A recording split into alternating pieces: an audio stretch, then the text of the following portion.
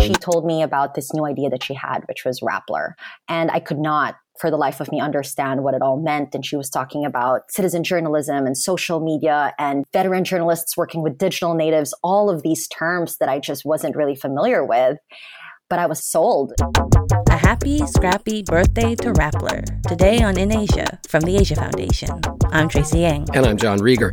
If you're a friend of press freedom, you've heard of Rappler, the pioneering Philippine news site known for discomfiting the powerful, battling online disinformation, and not incidentally winning a Nobel Peace Prize last year for co-founder and CEO Maria Ressa, whose tenacious reporting and advocacy have drawn a series of controversial legal actions by the Philippine government. With all that, Rappler is just 10 years old, and our guest today was there at the creation.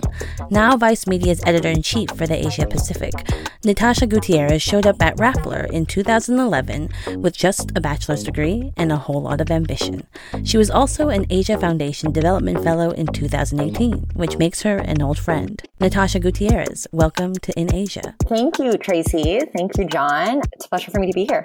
Natasha, in your portrait of Rappler's early days, you describe a newfangled operation that seems to have run mostly on coffee and enthusiasm. How did you find your way to Rappler, and what were those early days like? I love telling this story because even for me, it feels very surreal. So I had always known I wanted to be a journalist, but in the university that I was in, journalism wasn't a major. I wanted to report on news from Asia. It's where I grew up. I care deeply about the region. And there are a few journalists that I've always looked up to. One of them being Maria. Maria Ressa, at that time, was running the Philippines' largest news network, ABS-CBN. And so being scrappy and young and hungry and naive, which apparently were all good things, I slid into her DMs, as they call it nowadays, on Twitter and basically introduced myself. And she basically within 2 hours said, let's get on a call. And she told me about this new idea that she had, which was Rappler. And I could not, for the life of me, understand what it all meant. And she was talking about citizen journalism and social media and veteran journalists working with digital natives, all of these terms that I just wasn't really familiar with. But I was sold. And I packed my bags a year after graduating from college and flew home to Manila without telling my parents or anybody, because I knew that there would be a lot of disapproval, because what even was Rappler and why would I come home for a news website? But I did, and the rest is history. What I love is you call yourself a millennial journalist. For John's sake, can you tell us what you mean by that? Hey. When I say millennial journalist, my advantage is that when I entered journalism, I had nothing to undo. I had nothing to unlearn. Mm-hmm. I never was a print journalist. I was never a TV journalist. Right. Multimedia journalism was just completely different, right? So we were on the field, reporting, shooting our own stuff, editing our own stuff. Oh, and don't forget to tweet and file your story, by the way. And imagine asking that of a journalist who's only done one of those things, was just getting to know Twitter, had never edited a video in their lives, to suddenly do all of that, right? So it was, right.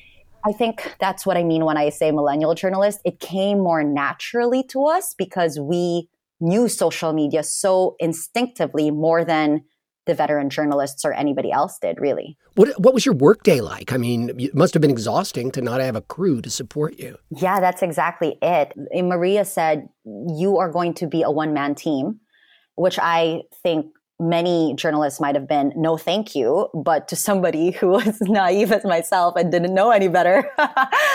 But yes, we were alone on the field, and it got pretty intimidating, right? Being young and being new, and then sort of having everyone really look at you with your little iPhone on a tripod while you're reporting in front of it and then tweeting. It was just so much, so fast. But what I didn't know then was that it was training me for today, because this was the future of news and we were just ahead of everybody else. Do you recall a story where suddenly you felt like you were over the hump of the learning curve, where you said, yes, I nailed that?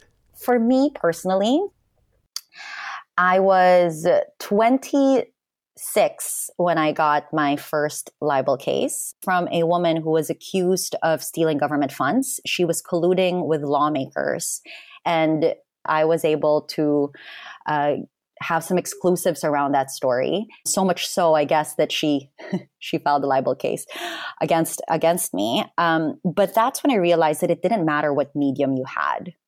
That if you had a good story, and at the end of the day, it was the quality of your content, regardless of where it lived, it could make a difference. It could impact policy. It could demand accountability from the government, which really at the core of journalism is all you could really ask for. That must be really intimidating, your first libel suit. Yeah, singled out by a powerful. I know. Like, how did your colleagues react? I was so nervous when I first got the lawsuit. I was terrified. I was so young. I think I had only been in journalism for 2 years, maybe 3. But this is so telling of Rappler. The moment I walked into the newsroom, the first time that I walked into the newsroom after the lawsuit, they stood up and applauded. And an investigative journalist, the late Aris Rufo, who I admired so much and who had revealed a lot of corruption in the Catholic Church in the Philippines, which is obviously a huge story, came up to me and gave me a huge hug. And he said, "Girl, you've made it." These are difficult times for democracy and press freedom around the world, and Rappler has certainly attracted its share of online trolls and political enemies at home. How important is Rappler's work today? I couldn't explain to you just how important Rappler is to the country today. I think that when I was there, the trolling had started, and the state-sponsored, abuse online abuse had started. And I think what Maria has done in terms of trying to tell the world about the role of Facebook and their impact on democracies is important. That has been excellent work. Yeah. And it has really extended the influence of Rappler well beyond the Philippines. That's exactly right. And Marie had flagged that very early on and said, this is happening in the Philippines. It's influencing our elections. It is impacting and silencing journalists. And this is going to be happening elsewhere. And at that time, no one was really paying attention. But years later, Cambridge Analytica themselves have said, yes, like we had candidates in the Philippines reach out to us, and that the Philippines was a petri dish because it is an English-speaking nation with incredible penetration in social media. So many people are on Facebook from the Philippines. This is the perfect country where we can experiment what we could use in the US, in the UK, and elsewhere. Meanwhile, Rappler, and particularly Maria Ressa, have been hit with various legal actions having to do with foreign ownership laws, that kind of thing. I mean, with the government's might arrayed against it, as seems to be the case, is Rappler still able to be effective in this environment? That definitely changed our priorities when that happened. So at that time, in 2016, I was actually in Jakarta running our first international bureau. And then Maria said, we need you back. We need you to come home because we need all hands in deck. We had to shift our priorities to suddenly fight an administration that was silencing us. And that took up all of our efforts. And it took up a lot of money. It took up a lot of time. It took up a lot of emotional and mental space that we could have used to report more. So I would actually say it was a successful attack in the beginning. And then the lawsuits started happening. But Maria and the team just refused to cower. We found ways to be able to raise funds, to raise awareness of what was happening in the Philippines. So much so that here we are 10 years later with a Nobel Peace Prize, which is just incredible work. And it is still astounding. But, it wasn't easy. It wasn't easy. And we're lucky that we had the resources to keep on going. Tracy? Well, we can't let you go without mentioning your time as an Asia Foundation Development Fellow, so we can brag about it. What did you take away from that program? I absolutely loved that fellowship. And at that time, I was with Rappler. And what I liked about it was just being able to see how all of our fields intersected, right? I mean, there were incredible people, obviously, in my cohort. people who were fighting human trafficking in Vietnam, but that fellowship really brought us together and made me realize just how everything was connected, and that, defending democracy is not something that you can do alone.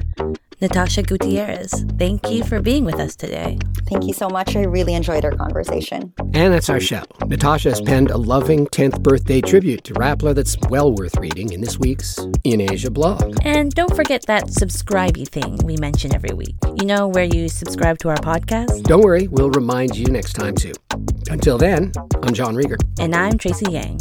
Thanks for listening.